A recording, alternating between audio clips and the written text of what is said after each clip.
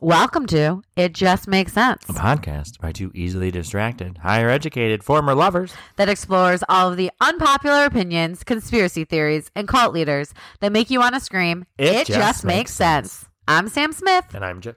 Excuse me. And I'm Jeff Seifert. Burpee McBurpers. And this week, I'm taking back the reins. And I'm covering the Netflix documentary, Sins of Our Mother, about Lori Vallow. Did you know about her? She's also known as the Doomsday Mother on 2020. I never heard about her. I watched the first episode of this series. Okay.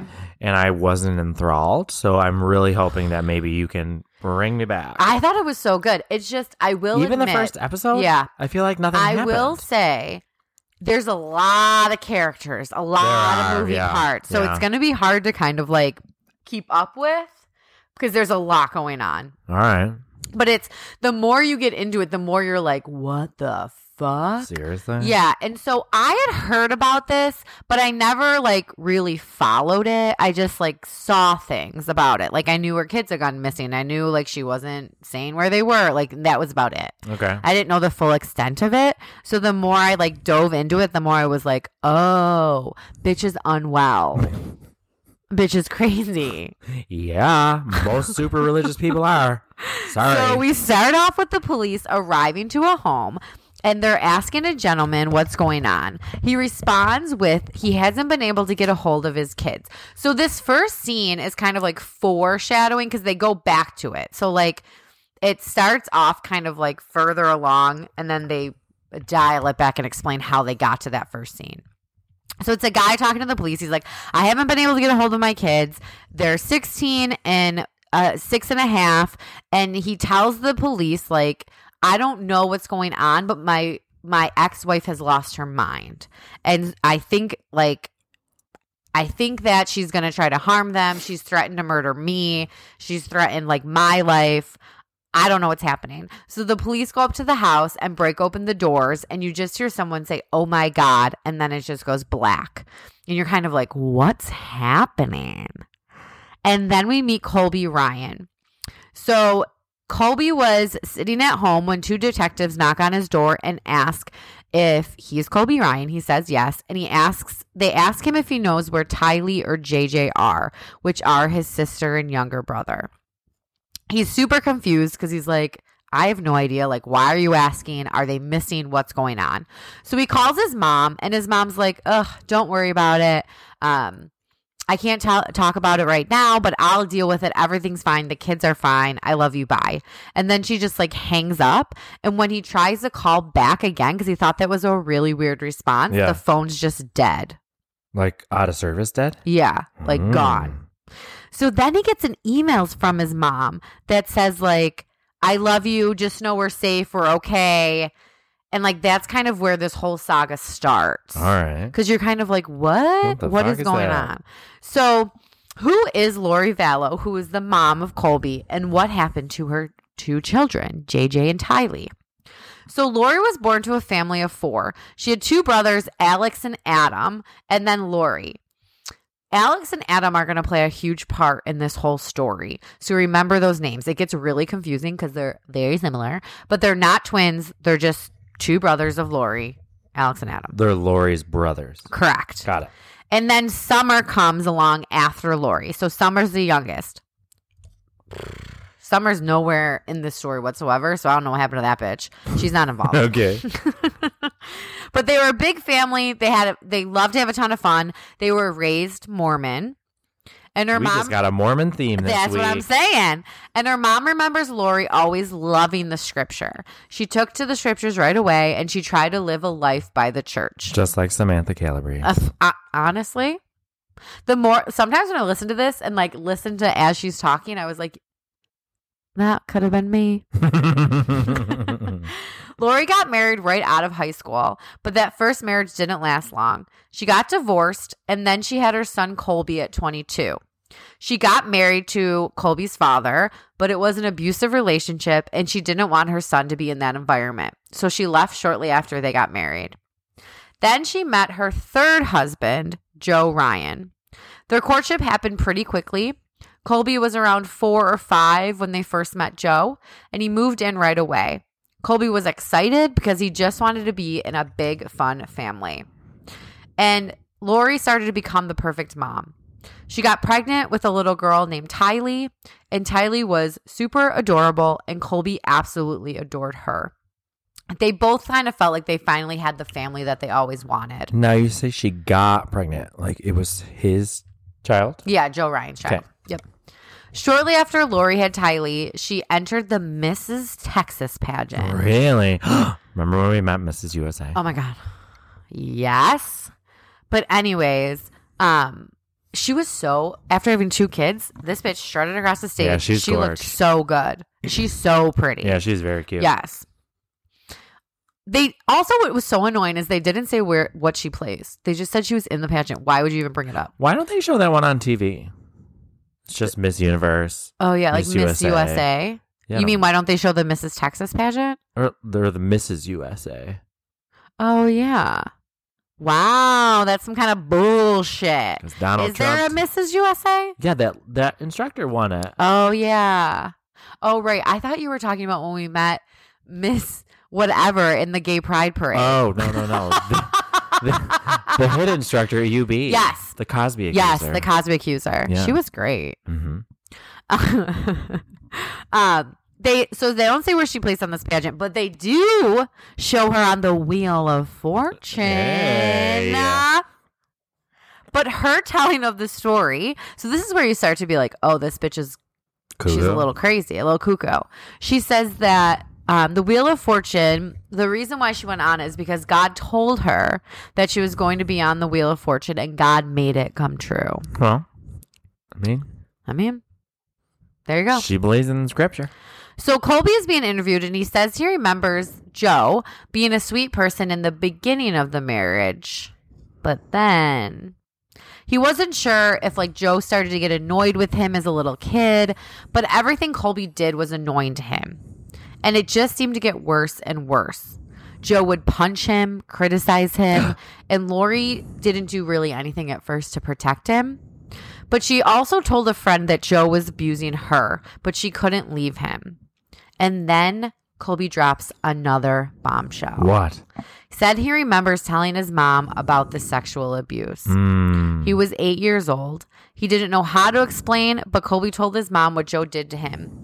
And he said that she didn't really respond, which made him feel like he had done something wrong. Okay. How old was he when he told her? 8. Oh, okay. So then we get a voiceover recording of Lori. They had so many like recordings of her, which was kind of wild. But she must have said at one point to someone, because they have this recorded, it was at this point that she turned her life over to the temple. She'd been married to someone who was awful, who had raped her children, and she was going to murder him. She couldn't take it anymore. So she met with her bishop and she said, I'm either going to turn my life to the temple or I'm going to commit murder. And at that point, she had nothing to lose. She either wanted to stop the bleeding and stop the pain or like turn her life over to God. Okay. So then the story, like the documentary gets a little like kooky because Lori's brother Adam, so remember Alex and Adam, was apparently a stand-up comic. Interesting. And he was doing a set about how he had found out that his sister's ex-husband was a pedophile and how he took a stun gun to him and discharged it into his nutsack. Yeah, I saw that part. Like, for A, good for you for doing that. B, it was just like awkward that it was like part of his stand-up comedy routine, I felt like. I mean, I know they take it from like their experiences in their life. Yeah. But I feel like, did Lori say you could talk about it? Did you not? Like, I feel like they made it seem awkward in the documentary. Like, you know what I mean? Yeah, because he said why he did it. Yeah, okay, I guess I understand why you think it would be awkward. Okay. But I also feel like they made it seem awkward in the documentary, the way they placed it in there. But anyways. I didn't really feel like it. Really? I felt like it was out of place. Yes, that's what I mean. I felt like it didn't really go with the flow really of the add whole. anything to the story. Like it wasn't It was necessary, like, but yeah. right. Yeah, I agree. So now it's 2006. I do think that one of the reasons why they probably put it in there was to show how close Alex was to Lori. That's going to play into it later. So now it's 2006 and Lori has left Joe, which like good for her. And Colby, her, and Tylee are kind of moving place to place, school to school, church to church, until she meets Charles. He King was Charles? Southern and charming. Charles joined the church because of Lori, and he quit drinking. He was committed to being Mormon. And then they got married. Charles was financially secure, which was also like a perk to Lori. Sure was. But he also had 3 sons. So when the entire family got together, they formed a huge unit of 5 kids. And in 2013, they adopted JJ. So JJ was the son of Charles's nephew. So Kay Woodcock is Charles's sister, and she had a son who couldn't take care of a baby. So Charles and Lori ended up adopting him. JJ has autism, so they knew that he was going to struggle with things, like pretty much through his whole life. Yep. But like the family adored him, and everyone was like obsessed with him, so he fit in really well within the family. Yeah, it was cute. Yeah. Wasn't Colby really close to him? Yes. Yeah. Yeah. As time went on and the LDS church became a bigger part of the family life, Colby started to notice that slowly, like all of the artwork and photos around the house were being replaced with photos of temples. Lori then claims that she was in a ceiling room in the church and his sister Angel came and kissed her on the cheek and then left through the wall. But once that happened, she heard the voice of God and he told her to move to Kauai in Hawaii. So in December of 2014, the family had been in Kauai now for about 3 years. So they moved like right away and they stayed for a while. How crazy is that? Right?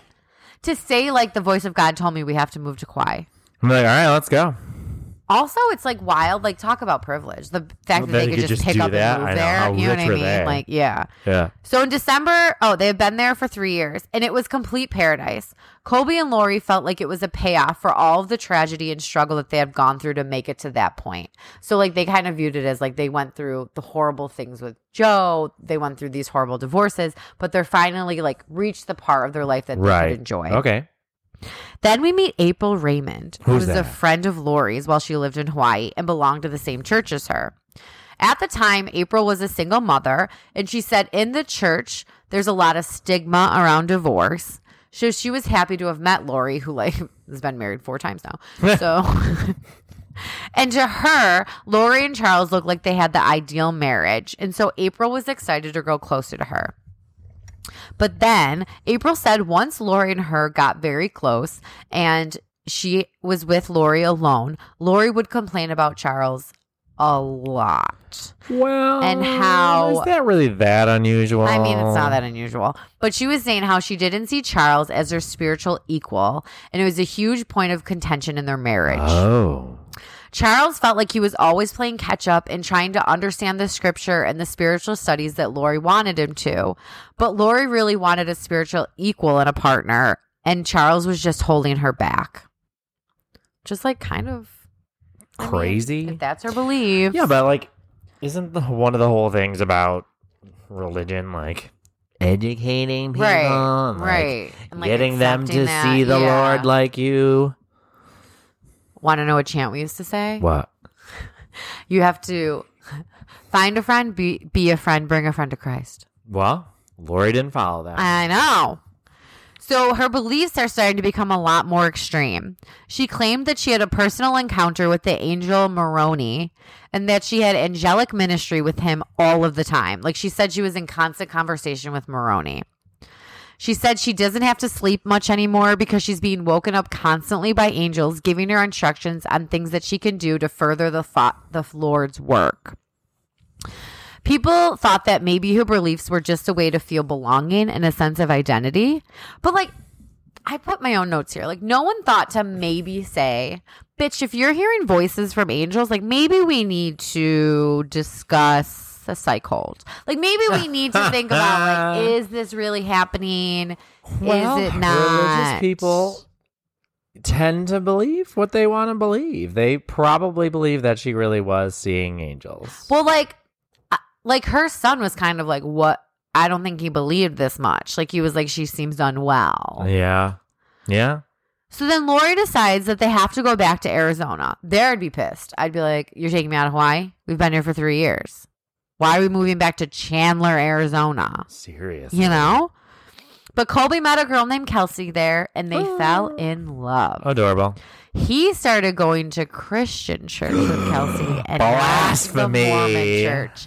And Lori freaked out that Colby was leaving the Mormon church. She was always competing with Kelsey for Colby's attention. And Kelsey said that once they got engaged, Lori started acting more and more bizarre and weird. Even at the wedding, when they went to go do a family photo, they found out later that Lori let Tylee and JJ leave because she was like, they wanted to go hang out with friends. So now they don't have like a family photo at the wedding. Like she did things to purposely like sabotage them. Didn't Tylee go to like on a camping trip or something like that? Yeah, like a ski trip, like something bizarre. Like, what a bitch, right? But Lori was getting more depressed and paranoid. She kept talking about the end times and how to survive it. She was buying large stocks of like water and food to have a stockpile to prepare for the second coming of Jesus Christ. Then we have a recording again about how she's getting her people to gather to meet the second coming of Jesus. Okay. And then her brother Alex, remember the stand-up comic? Yep, that's Alex. Right? Yes, he started to come around more often. And Lori and him started listening to some podcasts together. They even joined a podcast group with members from this podcast, and it was run by a woman named Melanie Gibb, who hosted it. So now they have like recordings of Melanie and Lori when Lori was a guest on this podcast. And it kind of starts off with like, welcome. We want everyone to feel the fire today, the heavenly fire, so you can be encompassed in his love. And Lori kept getting like more and more friends from this podcast. And it seemed to be talking more about like the end times. Like the world is ending. We are going to be its ultimate survivors because we believe in the works and the words of Jesus Christ. Of Latter-day Saints. Of Latter-day Saints. And then there were conferences that she started to go to. Really? So at one of the conferences, they had an author there named Chad Daybell. Okay. Who was there to promote his books where he writes about his 2 near-death experiences. The conference was called Preparing the People. And Lori met Chad at this conference. The 2 of them chatted the entire time and started to develop a connection. Chad even shared with her that in past lives, the 2 of them had been married before. Okay, if you met someone, like the first time you meet them and they say to you, like, I just want to let you know in our past lives, we've been married. Funny you should say that. Why? They happened to you? No, but a friend of mine who I'm relatively close with just told me recently that she was murdered in a previous life by an aquatic man on the ocean or something like that. Like someone in one of those suits said that she was stabbed, and that's why she's afraid of the water. Like, how does she know this? Did someone tell her, like she a medium, she's or like known it? I'm like, oh, all right, interesting. Do you think she's well? Like, I want someone to read my past lives. I think that's like a thing. Yeah. So I don't know. I guess I could kind of believe Get in into it. Sure. Yeah. I think I was a gay man in my past lives. Agreed. 100%. Okay, so anywhoosies. So now, who is Chad Daybell? There's so many characters in this goddamn story. So this guy's an author. He's an author. And he's also a Mormon. He served an LDS mission in New Jersey. And on his mission, he set all sorts of baptismal records. People fucking loved Chad. Really? Yeah. But he returns from his mission, and that's when he went cliff diving. Okay. And that's when he had his first near-death experience, because he was struck against the cliffs. He claims he was knocked unconscious. When he came to, that's when he could start to see beyond the veil and bring back visions from the future. What did he bring back? Visions from the future. He doesn't say what. Visions of what? But he now believes that he has the power to be a prophet. So Chad and Tammy, who is Chad's wife, Chad met Tammy shortly after he like got these powers. Okay. She's a little bit more lively and vivacious than Chad. They have 5 kids. They have a great marriage. And it's when he started writing books and attending conferences that he kind of like got enough money and started his own publishing company to spread his word to others. So he's kind of like building up his power. Building up the empire. Right. So then we meet Julie Rowe, who was interviewed for this documentary. Jesus. So many people. She was a part of Chad's publishing company, and she claims to also have prophetic visions and believes that we are in the final days before Jesus comes. The last final days. Julie said that when she met Chad, he was kind of like dorky, a little bit chubby, wore dad jeans, but she said he had all of these prophetic visions, and he would talk to her and tell Julie that he could view people and see how many past lives they've had and whether they had a light spirit or a dark spirit. Ooh, I want to know. Right? I want to know.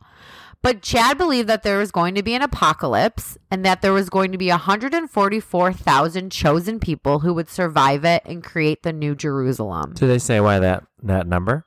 Mm-mm. Interesting. Chad moved his family to Rexburg, Idaho. Why? Because he believed that's where the New Jerusalem would be. Interesting choice. He was going to be the new Jesus Christ, and his books were going to be the scripture. He wanted his books to be more important than the Book of Mormon. Lori was reading his books, and she too comes to believe that his books are the words of God. And she is in love with Chad. Interesting. The 144,000 number comes from Jehovah's Witnesses. Oh, really? Yeah. 144,000 faithful Christians from Pentecost of 33 AD until the present day will be resurrected to heaven as immortal spirits. Huh. Interesting. Interesting. But he believed that they were going to survive and not die. Like, you know what I mean? Yeah, I just find it interesting that that Like number that is present there too. Right. Huh. So Lori is obsessed and in love with Chad. But at this point, Chad is still married to Tammy. And Lori is still married to Charles. Lori needs to settle down. I can't. Fucking homewrecker. And Lori's family said that once she met Chad, Lori completely changed. Okay, here's the thing, too. Lori's hot, okay? She is bombshell. And I'm not saying that Chad's wife isn't hot or wasn't hot, but she ain't no Lori. So I could see why Chad, if a woman like Lori started talking to him, why he would like... Oh, because he was frumpy dumpy? Yes, frumpy dumpy. They both kind of were a little frumpy dumpy. So I could see if it was like, oh my God, this hot woman is messaging me, I'm going to answer. Like, you know what I mean? Yeah. Not that it's okay. I get it. But... Humans be humans. Yes.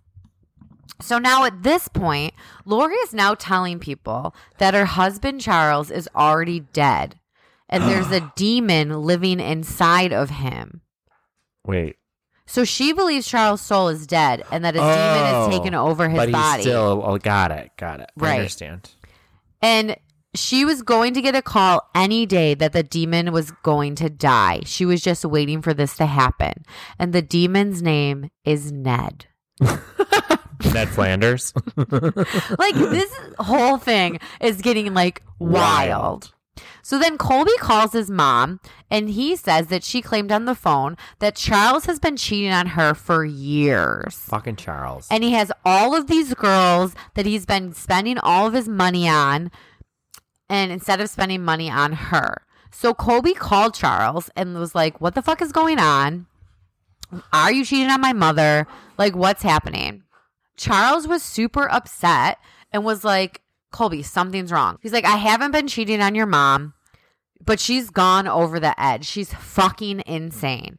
And Colby, who like hadn't really been around much because he's like older, he found his own love, he's having his own family. Inkwell in the Christian pen, whatever it's called. But he's like, okay, what the fuck's happening? He felt like it seemed almost like Charles was saying this because he was guilty. So, like, he was having these affairs and he's spinning it on his mom. Like I'm having an affair. Your mom's fucking crazy. She thinks I'm a demon. Like, you know what I mean? Right. So he's like, okay, Charles, you're insane. So then Charles started emailing everyone in the family asking for help. Like he started emailing Lori's mom, Lori's brothers, their sisters. He said Lori had gone off the deep end and that she was claiming that she was a god. And Colby was kind of like, fuck off, Charles. Stop bringing me into the drama. I don't want to be a part of this. And just like stopped reading his emails and started deleting all of them. Good luck. So Charles started emailing everyone in Lori's family that she had gone off the deep end and claiming that she was a god. Lori's mom was like, I don't believe this either. It sounds like you're trying to make up stories, Charles. Because, like, what do you believe? Like, you know what I mean? Like, if someone were to email you and say Sam's gone off the deep end, she thinks she's a god and that I'm a demon, what would you think? I probably would believe Cam. Well, I'd hide his body, but if he told me that somehow you got really religious again and thought that you were a god, I could totally see it. Like you met someone at F45 and like they're really religious and you got deep into it again, I could see it. Actually, I could too. Yeah. All right, fine. Well, these people were not having it. They were like, you're insane. Stop it. But then Lori starts texting her family, like, please do not answer the phone if Charles calls you. We are in a big argument and he's looking for people to be on his side. Thank you so much. Love you all. Kisses, Lori. So now it's January 30th, 2019. Charles is on a trip for work to California. Lori cancels his flight home and has her brother Alex remove Charles's truck from the airport parking lot. Really? Like, they show a text from Lori to Alex that says the key is inside, up on the dash, along with the tickets, and there's $100 cash in the glove compartment and a full tank of gas. But, like, what is happening? How strange. So then Alex went to the house and removed all of Charles's shit. His clothes, his computers, takes all of his stuff out of this house. His clothes, his computers, and Charles calls Lori's mom, like, pissed off. He's like, what the fuck is going on? Give me my shit back. What is happening? So that's when Charles calls the police, and we're back kind of at that beginning. That's what that 911 call was. Like, he called the police because he showed up at his house to get his truck back. His kids aren't there. Like, he wants to know what's going on. So that's when he's telling the police, like, this woman thinks that she's a part of this 144,000 who's going to be saved by God. She had emptied their bank account. She had stolen his truck. Like, he's like, I don't know what the fuck is going on. So the police are like, but do you think she's a danger to herself or others? Like, why do you think she's crazy? And that's when he says, like, she threatened to kill me because she believes that I'm not her husband, but a devil named Ned Schneider. And that no one will care if I'm dead. And that's where we left off when, like, the police went in and kicked down the doors and walked in and we heard an, oh my God. Got it. But, like, what did they find? What? Absolutely, literally fucking nothing. Like, why did they say, oh my God? There was nothing in the house. It was completely empty. It looked like no one lived there. There was like a mattress on the floor and that was it. How bizarre. Right. So the police are like, okay, there's nothing we can do. She legally has the right to take the kids. She did nothing wrong. See you later, loser, essentially. But, like, I would be like, she canceled my flight. She stole my shit. Like, how is this legal? Press charges. Right. So Charles knew that JJ had school the next day. So he goes to the school when he knows that Lori's going to drop JJ off and finds Lori there.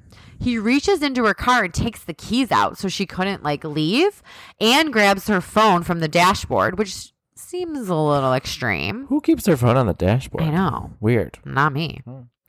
But anywho, so he calls the police and he's like, I have my wife here, or like my ex-wife here. She has my stuff, like all this stuff. But Lori had an extra set of keys in the car. Took off. See you later, sucker. So then Lori's like, fuck you. I'm going to cut you off at the knees. She goes to the police department herself with Tylee and Melanie Gibbs from that podcast group. Yeah. And she goes in. She's like completely calm, super like, I came off like normal, charming, fine. And she was like, I'm so sorry. I had an argument with my husband on the phone. I found out that he had been cheating on me. So I told him not to come home and I canceled his flight. I told him that all of his shit would be gone by the time he got back. His card be gone. Like, bye. Don't cheat on me. If you want to be with your woman, then you can stay out there in California with them. And like in my head, I was kind of like, all right, Lori. Yeah. Go, girl. Like, you know what I mean? I'm kind of like, well, all right. But is he really cheating? Right. And she kind of like chuckles and be like, I knew he would be mad. So I took the kids to the hotel for the night. That's why, like, when he got home, we weren't there because I knew he would show up like pissed off. So the next day I brought my kids to school, and that's when Charles like took her purse and phone out of the car. So like, she's super personable in this interview. She doesn't come off crazy. She doesn't say anything about like him being a demon, Jesus, nothing, right? Yeah. So the cops are like, okay, so what's next? Like, what do you want us to do? And she kind of chuckles and is like, if you can get my purse back, that'd be great. Like, I hate being without my chapstick. Is that really what she said? Yeah. Yeah. And like Tylee seemed fine. Everyone was like laughing and calm. There was no talks of Charles being a demon. It was the most bizarre thing I ever saw. Wow. So then Charles was on his way with her purse and committal paperwork from a doctor to have her committed for an evaluation, for an in-person evaluation. So this is so crazy. The police, like, Charles called the police and was like, okay, I'm on my way. I'm going to drop off the purse, but I have this paperwork to get her committed because she's insane. So they know she's coming, and they release Lori before Charles gets there, even though they know he's on the way. And in the video of the interview, you see Lori being like, okay, but like, do I have to go if they have this committal paperwork? Are the police going to find me and like bust down my door to take me? And the police say, we won't bust down your door. We'll knock. So if you see a police officer knock at your door, just talk to them through the door. Don't open it if you don't want to go, because then they can't take you. What? So they told her how to avoid it. Correct. And he's like, the police says, just talking to you, you don't seem to be a danger to yourself or others. So the police eventually told her, and however, they kind of talked to her after that, like, look, if he is coming with this committal paperwork, rather than like us having to then go and try to find you, knock on your door, it'd be easier if you would just go for a psych eval yourself. Like, just go in for like an evaluation. And clearly whatever. She's sociopathic and can just talk her way out of it. Right. So she goes for a psych eval. Oh, she does? Yeah, she went and get one. She didn't get committed. They're like, nope, she's good to go. Have a nice day. So then her family's even like, okay, Charles, she literally went for an eval. She's completely normal. Why are you being such a bully? What's next? So they interviewed Lori, they interviewed Charles, and everyone thought that they were fine, normal, but clearly things were not okay between the two of them because they get separated, which like, didn't see that coming. There's a shocker. So Charles is gone. He moves out of the house, but he would come once a week to see JJ and take care of him. So he was still very close with JJ. Okay. So now it's July 2nd, 2019. And Charles sees an email from his email they had never sent with his name on it. And he knew nothing about it. So he was like super confused. He's like, how, first of all, someone must have like hacked into my email. Like, what is this email? How did it get sent? So he reaches out to Adam, Lori's brother, and asks him if he could send him the email to see if he knew what was going on. Apparently, Lori had written an email as Charles saying that he wanted to write a book about his experience playing minor league baseball, which like I guess he did. And she sent it to Chad to see if they could meet to talk about publishing his book. So what it was an email to Chad from Charles so that Chad had a reason to go to Arizona to meet Charles when really he was going to meet Lori. So if his wife saw it, he would never know that he was cheating on Lori. Oh, that's pretty crafty. Isn't that if I say crazy? so myself. I'm like, oh my God. These tricky Mormons. Right. So Charles is like, not on my fucking watch. Blows it right out. Emails Chad's wife, Tammy, and tells her about the affair, and then texts Lori and tells her that he's going to talk to Tammy in person if he has to, or by email or text. So be prepared. Your game is up. The jig is up, bitch. And Lori's like, you're wasting your time. We're all friends. Get over me and get out of my life. This Lori. Something else. So at this point, Adam is Lori's brother, who's like the normal one, not Alex, the one who listened to the podcast with her, and essentially supporting her delusions. Adam thinks that Lori's crazy And Lori has essentially stopped talking to him. So Adam is like, listen, Charles, I'm going to help you in any way that I can. I want to try to have an intervention with her to figure out what the fuck's happening. So Charles flies Adam out to try to talk to Lori. Okay. So Adam flew out to Arizona, and Lori sends a text to Alex and says, you have to stay close to me this weekend. They're planning something. I can feel some kind of intervention. And Alex responds, okay, fine. We have to get rid of Ned already, which Ned is the demon, remember? So now Charles was supposed to pick up JJ that weekend from Lori's house in Arizona around 7:30 a.m. He was going to take him to school, drop him off, and then pick him up later. Okay. When he gets to Lori's house, guess who's there? Ned. Alex. Charles is Ned. Sorry. Lots of names. I'm sorry. And then you hear some gunshots and then a 911 call. Alex is on the phone and he says, I just got into a fight with my brother-in-law and I shot him. He's dead. Oh my God. Oh my God. What? On the phone, the 911 operator asks him if he wants to do CPR, and he's kind of like, no, I don't know how. And the CPR or the 911 operator is like, okay, I'll walk you through it. Here's how you do it. This is what you have to do. Doubtfully did it. He says that his sister is taking her son to school and that it was just him at home. The cops arrive and he's arrested on the spot.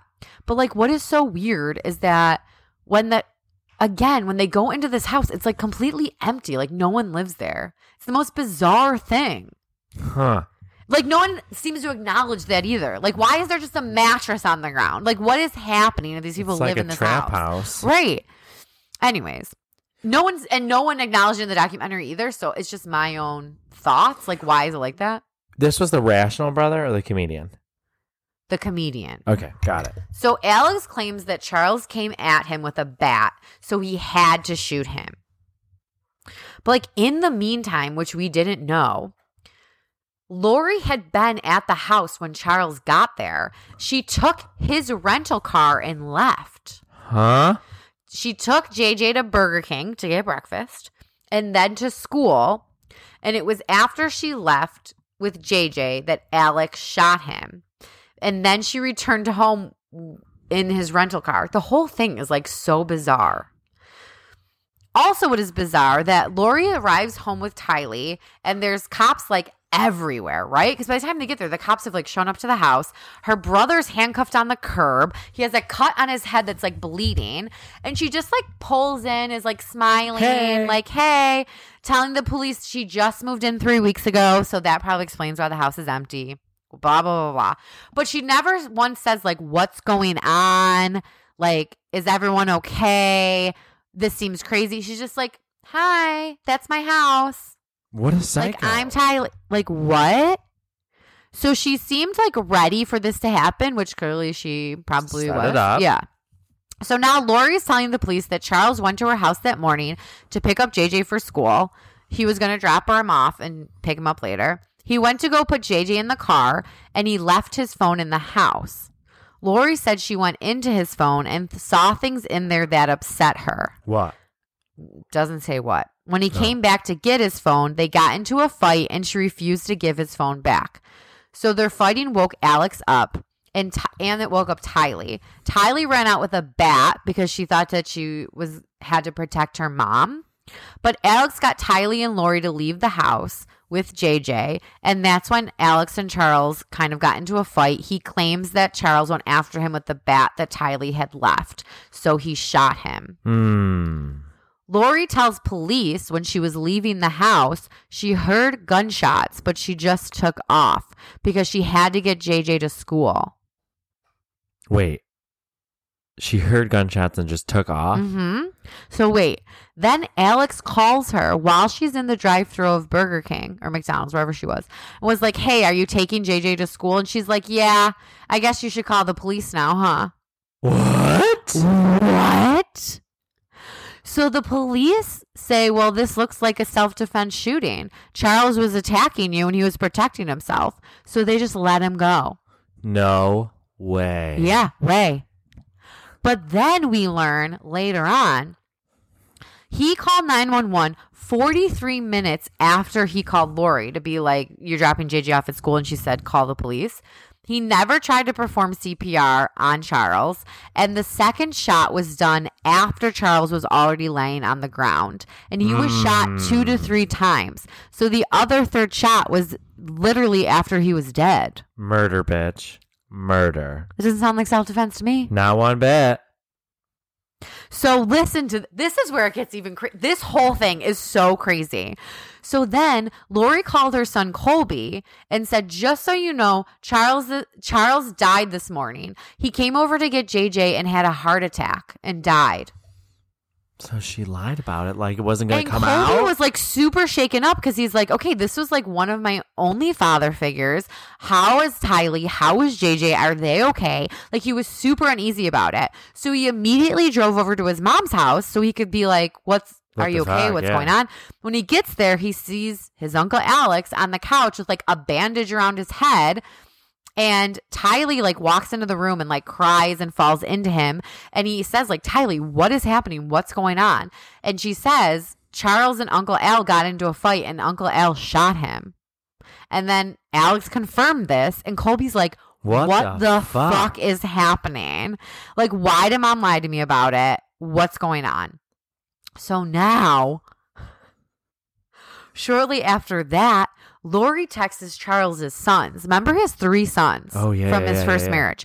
She texts Charles's sons, and they show the text in the documentary. This is what she fucking said, word for word. Hi, boys. I have very sad news. Your father passed away yesterday. I'm making arrangements, and I'll keep you informed with what's going on. I'm still not sure how to handle things. Just know I love you and your dad. Can you imagine getting a text like that? Your father passed away yesterday. And they're all like, wait, what? What the fuck happened? They tried calling. They tried texting her. She doesn't respond. Nothing. They're like, you can't just tell us her dad died and then ignore us. Yeah. Like, what is going on? So it was like 4 hours later, she finally responds and writes, I'm sorry you're upset. I'm upset too. I'm trying to get JJ ready for bed. I'm waiting to hear back from the medical examiner to make some sense out of all of this. Please be patient with me. It's a crushing situation all the way around. Ma'am. Is this bitch? She never tells him he was shot. And then she tells JJ's school that Charles committed suicide. What the She's fuck? Mentally unwell. Clearly. What? What a loon. So then what does Lori do next? What they all do. Gets a new man. Calls his life insurance company. Oh, this Of bitch. course she does. This But guess bitch. what? They aren't paying.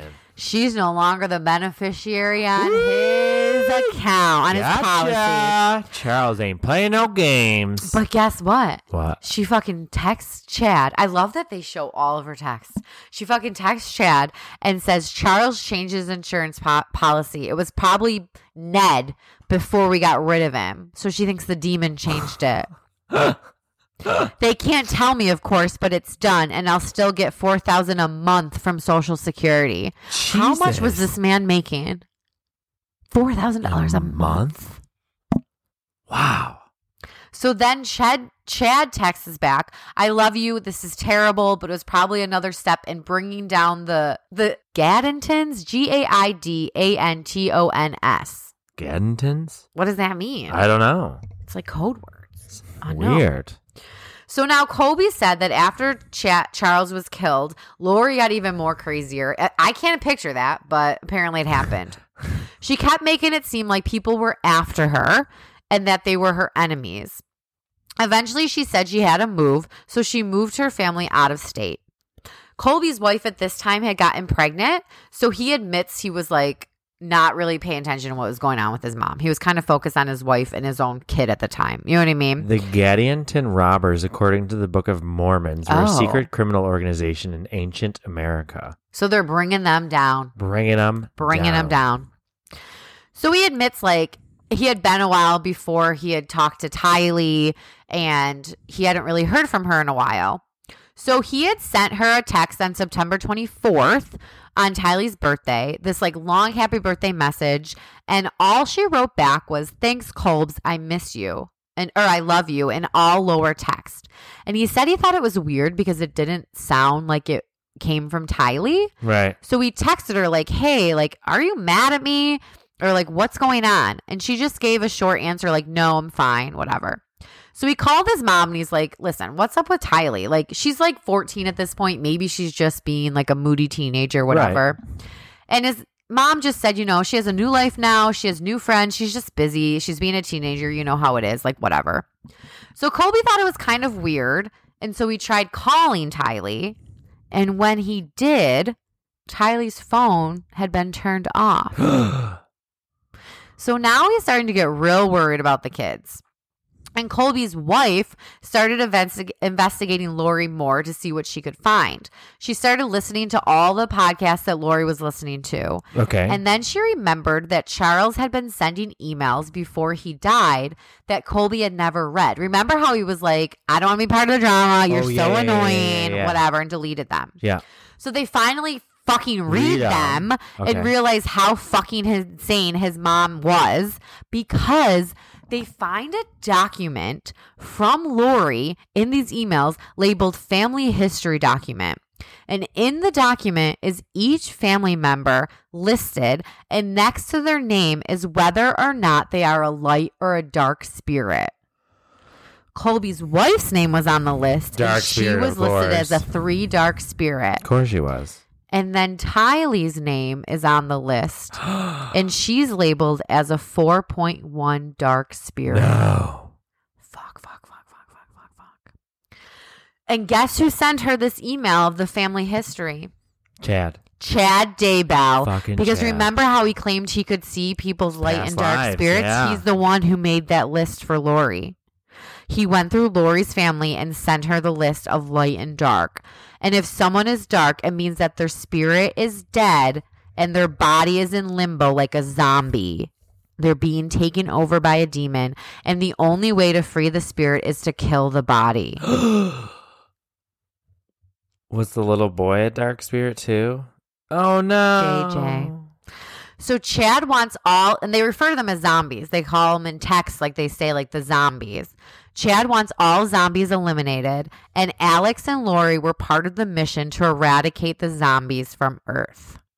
At one point, Lori texts Alex and is like, bad news. And he's like, what's up? And he goes, our brother, meaning Adam. And Al says, like, what about him? She just responds with a Z, meaning he's a zombie now. So I guess now we have to kill him.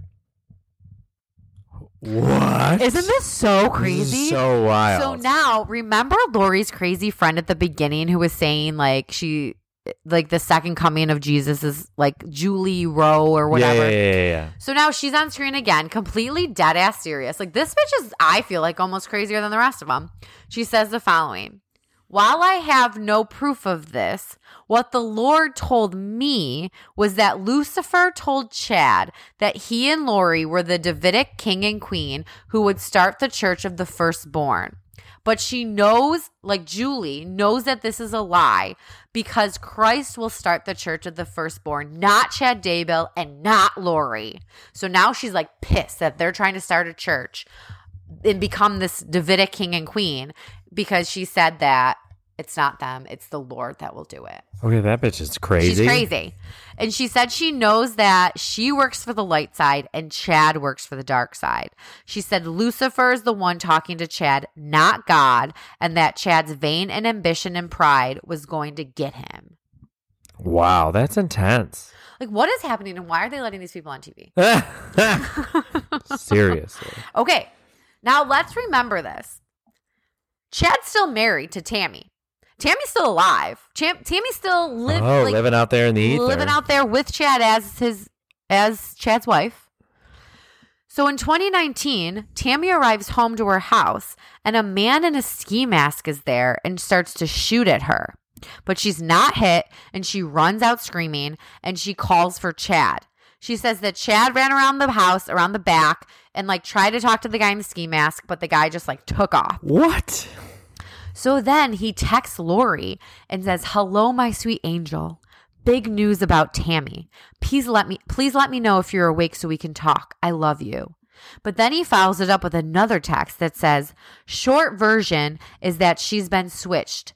Tammy is in limbo and a level 3 demonic entity named Viola. It happened at 10 p.m. Like, this is so hard to take serious because, like, what? How can anyone think that this is real life? Okay, but, like, also serious question. What? We both clearly have demonic spirits within us. You and I? Yeah, we're For zombies sure. at this point. Zombie, for sure. yep. What would your zombie name be, do you think? Oh. Do you think mine is Morningstar Wimbledon, and that's why I connect so well with her? Connect to that name? Maybe. I mean, I would probably say it's Beatrice because that's who came out while I was drunk. Yes, Beatrice. So, yeah, Beatrice would be my zombie name. Oh my God. What would her last name be? Something French. Beatrice Van Cartier. I just like that he's like a level 3 demonic entity named Viola. Like, what? I can't. Where? So then he says, my beautiful Lori, I'm trying to hasten her departure. I love you. What? How crazy is this? Listen to me.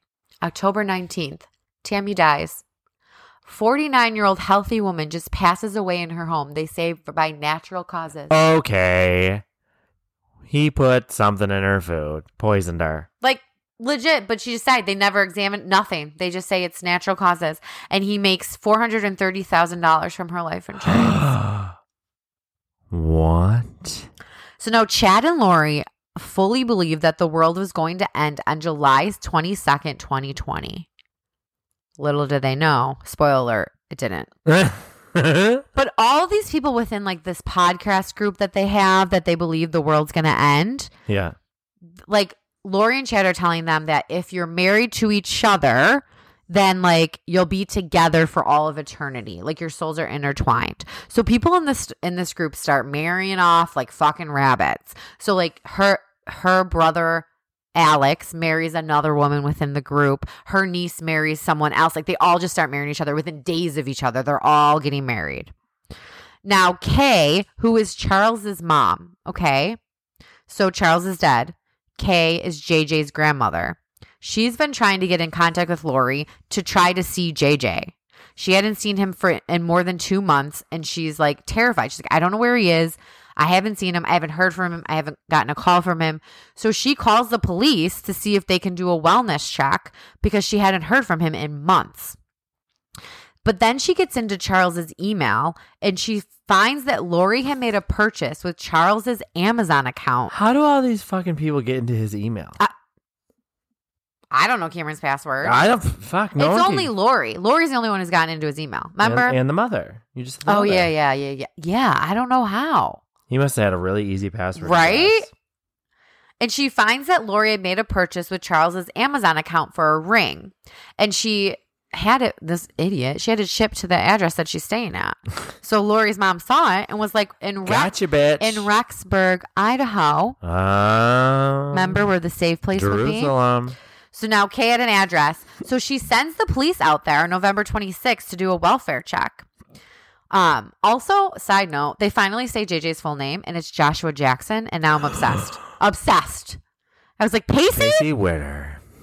So the cops go to the address. They make contact with someone, not Lori, but Alex Cox. Her brother is at that place, and really? Chad Daybell opened the doors. So the police tell them that they're there for a welfare check. They ask them if JJ was there. Guess what they say? Nope. Zombie. Dead. No, they don't say that. They say, no, he's in Louisiana with his grandmother Kay for a visit. Oh, really? Oh, really? That's exactly what the police said. They said, oh, really? Because she's the one who placed the welfare check. Fucking morons. Wow. So they ask now where they could find Lori, and she was in apartment 107, which was her niece's apartment. I don't know if they would include that, but whatever. So now it seemed like, I think they said it because now it seemed like Lori's there, her brother's there, Chad's there, her niece is there. They were forming a small compound in this like apartment complex. Like everyone that was part of this group was all living in the same area. So the police are getting worried, so they asked for backup and to send out detectives to the apartments since they could not find JJ anywhere. They start interviewing Lori and asking who the people in the complex are. She says that it's her brother Alex and Alex's friend Chad, who's an author. Mm-hmm. But the police are like, you mean Chad Daybell? Didn't his wife just pass away recently? And she was like, mm-hmm. But she says, I don't tell people the truth about where we are or what we're doing. People are always looking for me and I don't want to be found. I've done what I need to do in this life. I've raised my kids. I've made a good life and people just want to bring me down. What a weird thing to say. Very. Right? So they're like, okay, bitch, whatever. Where is JJ? And she says that he's staying with a friend of hers in Arizona, Melanie Gibb. Remember she was the podcast person? Yeah. So they call Melanie and she doesn't answer. And the cops in her town can't get a hold of her. So they go back to Lori and they're like, well, we can't get a hold of Melanie. So what now? Don't you care about your son? Wouldn't you want to get a hold of like the woman that's supposed to be watching him? Get a hold of her and call us immediately. So then we have a phone recording of Melanie being like, hi, Lori. Why the fuck did you tell police that JJ was with me? And Lori said, like, I just needed to have somebody that I wouldn't have, or I just needed to have somebody that I could tell that he was with, but he's safe. JJ's safe. I just didn't want to give up, like, where His he is or his location. location. Lori says he's safe and he's really happy where he is. And Melanie's like, okay, well, that's good to hear. So Lori goes, look, I don't understand the intention of this phone call or if you're recording this for the police or what your intentions are, but I love you with all of my heart. And Melanie's kind of like, okay, like I appreciate those words, but if you really loved me, you wouldn't have told the fucking police that I have JJ with me. That's not a friend. And so Lori's like, you know me, Mel. And then all of a sudden Chad's on the line and was like, you have to have faith, Melanie. And Melanie at this point was like, fuck both of you, and immediately called the police and gave them a recording of that phone call. What? And got a restraining order. And I think Melanie was kind of like, you're in danger, girl, about Lori, right? So the next day, the police get a search warrant to go back to Lori's house. And the police in Idaho, like, I feel like they're not fucking around. Like, these police got a search warrant right away. They're going back in. They're pounding on the doors. What did they find? The entire house empty, and she's gone. Really? Alex is gone. Her niece is gone. And the children are nowhere to be found. Uh-oh. So now it's November 27th of 2019. The police were at Colby's house asking if he knew where the kids were, but they had no idea. That's when, like, Colby made that call, and Lori's like, calm down, I'll take care of it. Like, it's no big deal. But he keeps trying to call Tylee, but her phone's off. Okay. So now the Rexburg police in Idaho send out a bulletin saying that there's 2 missing kids and they're worried about their safety. This is when it became a national news story. And this is what I remember. Like, I remember these kids being missing and, like, I don't remember what this. happened. All right. Okay, so now breaking news. What? Breaking fucking news. They exhume Tammy's body. Badass. What happened? But then wait, just wait. Days after Tammy's body is exhumed, Alex dies. They claim that he had blood clots in his lungs, which killed him.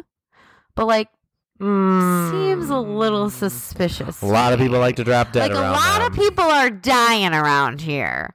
And so some people think that, like, Alex took the fall for everything and then he died. Like, he's the one who killed Charles.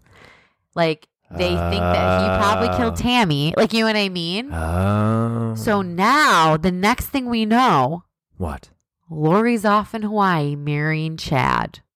This fucking bitch. And let me tell you, What? look at the fucking wedding photos. It is like she's laughing on the beach while he's playing the ukulele. They're like making out, in love. A pastor's doing the ring ceremony. Like, Stop they're- right now. It's insane. Look up Lori Vallow Hawaii wedding.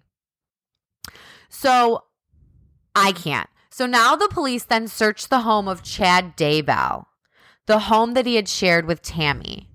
And during the search, it resulted in a seizure of 43 items.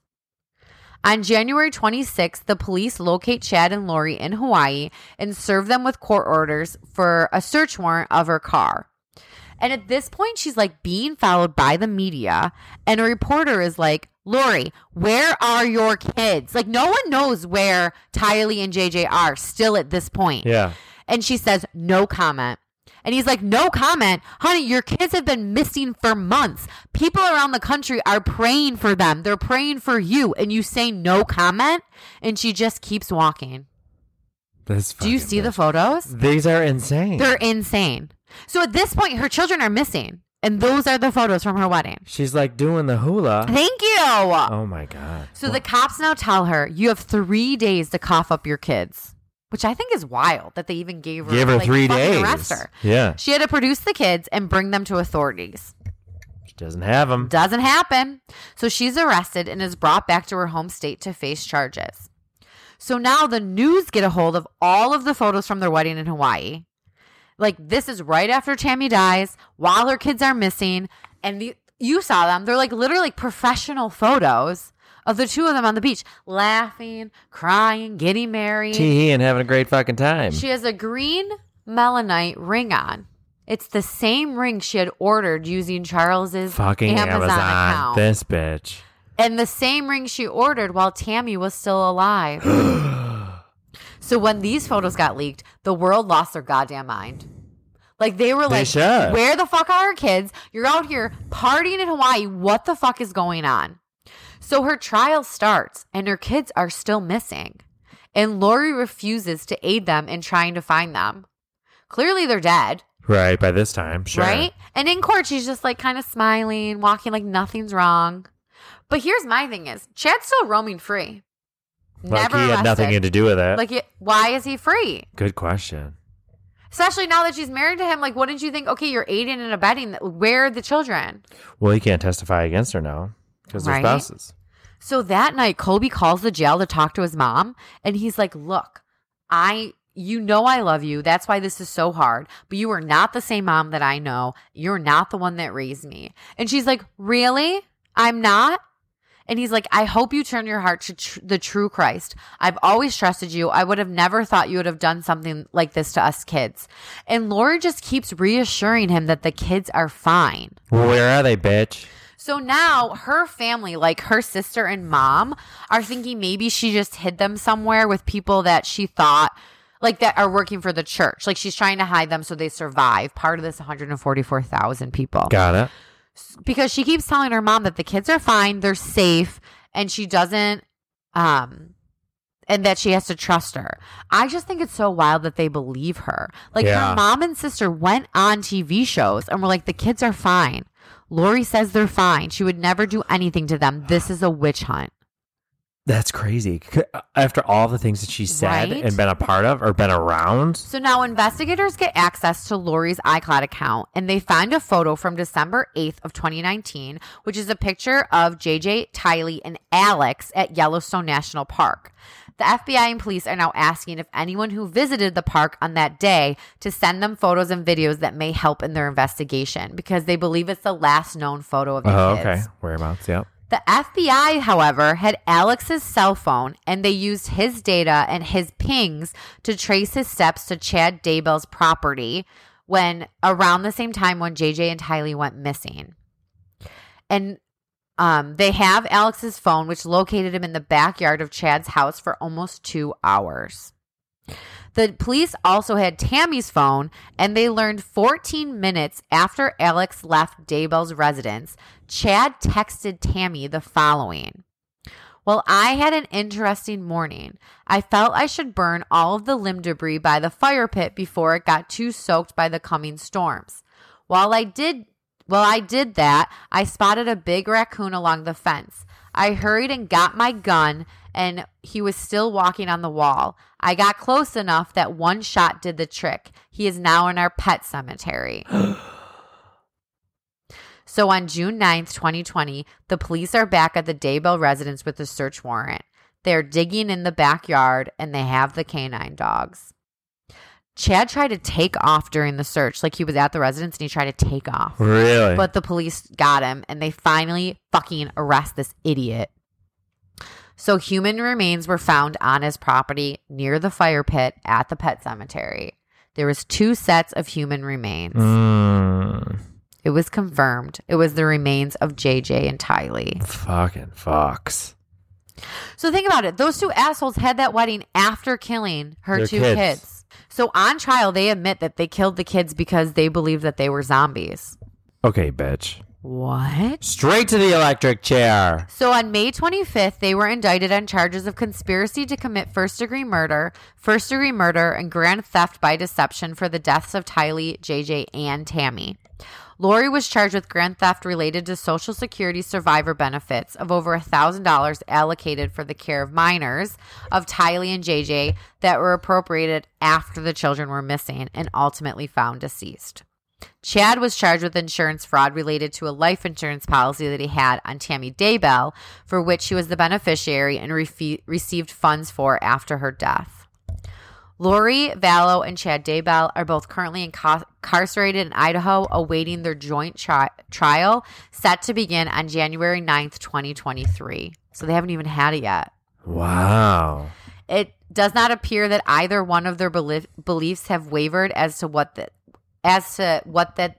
they did was wrong. So Lori says of Tylee and JJ, I've done everything to protect them their whole lives, as you know. I'm sorry that you don't fully understand the situation, but everyone will see it one day. They Really, pleaded bitch? not guilty to all charges. Of course they did. They're fucking psycho. And they're facing the death penalty. Good. Both of them. There's a special place in the hell which I don't believe in for them. Isn't that insane? That was crazy talk. Crazy. I feel like that's crazy. one of the most crazy ones we've done. That was pretty wild. Now I'm gonna watch the rest of it, Right? 'Cause I really wasn't that enthralled. But And now- it's just crazy. It was wild how, because they obviously have her phone, they show all of these texts between her. So you can kind of see her saying he's a zombie. They have a dark side, a light side, wow. all Religion. of these things. What's crazy to me is that Charles tried to tell people. Yeah. Nobody And my listened. thing is what's also crazy is he never once tried to divorce her. He wanted, he kept saying, I want to help her. She's not the same person that I love her. He thought she was She's sick. crazy. Yeah. Yeah, he thought she was sick. So I feel bad for him. Well, now he's dead. But you know what I mean? Yeah. If people had just listened to him. Note to self: listen to your friends' And husbands. then poor fucking Colby, his brother and sister are now dead. His mom's in jail. Him and his wife are separated. Poor guy. He was brought in for charges of sexual assault. Oh, not so All poor guy? dropped. They Oh. were all dropped. But I don't know what it was. I don't know the story behind it. I Oh. just saw some news articles about it that came out after the documentary. Oh boy. So things are getting crazy. So we'll have to fill you guys in once the trial starts. We're Not going to too have to far follow from that now. one. Follow it. That was a crazy one, a long one, a wild one. Let us know what you think. Jump in the Facebook group. It Just Makes Sense Facebook group. Join us on Instagram. It Just Makes Sense podcast. You can follow me at Sam Smith Says. You can follow me at Jeff Seif on Twitter. Also, little adjustment to the schedule. I know you guys get a little testy when we don't tell you. Next week, we'll be out on Thursday and Friday, not Wednesday and Friday. Okay, everyone can calm down. Hold on we tight. still deliver every week. Not on the So same time. this is really a shout out to Maggie O'Brien. You're going to have to wait. Just one day. Thank you. Bye. Bye.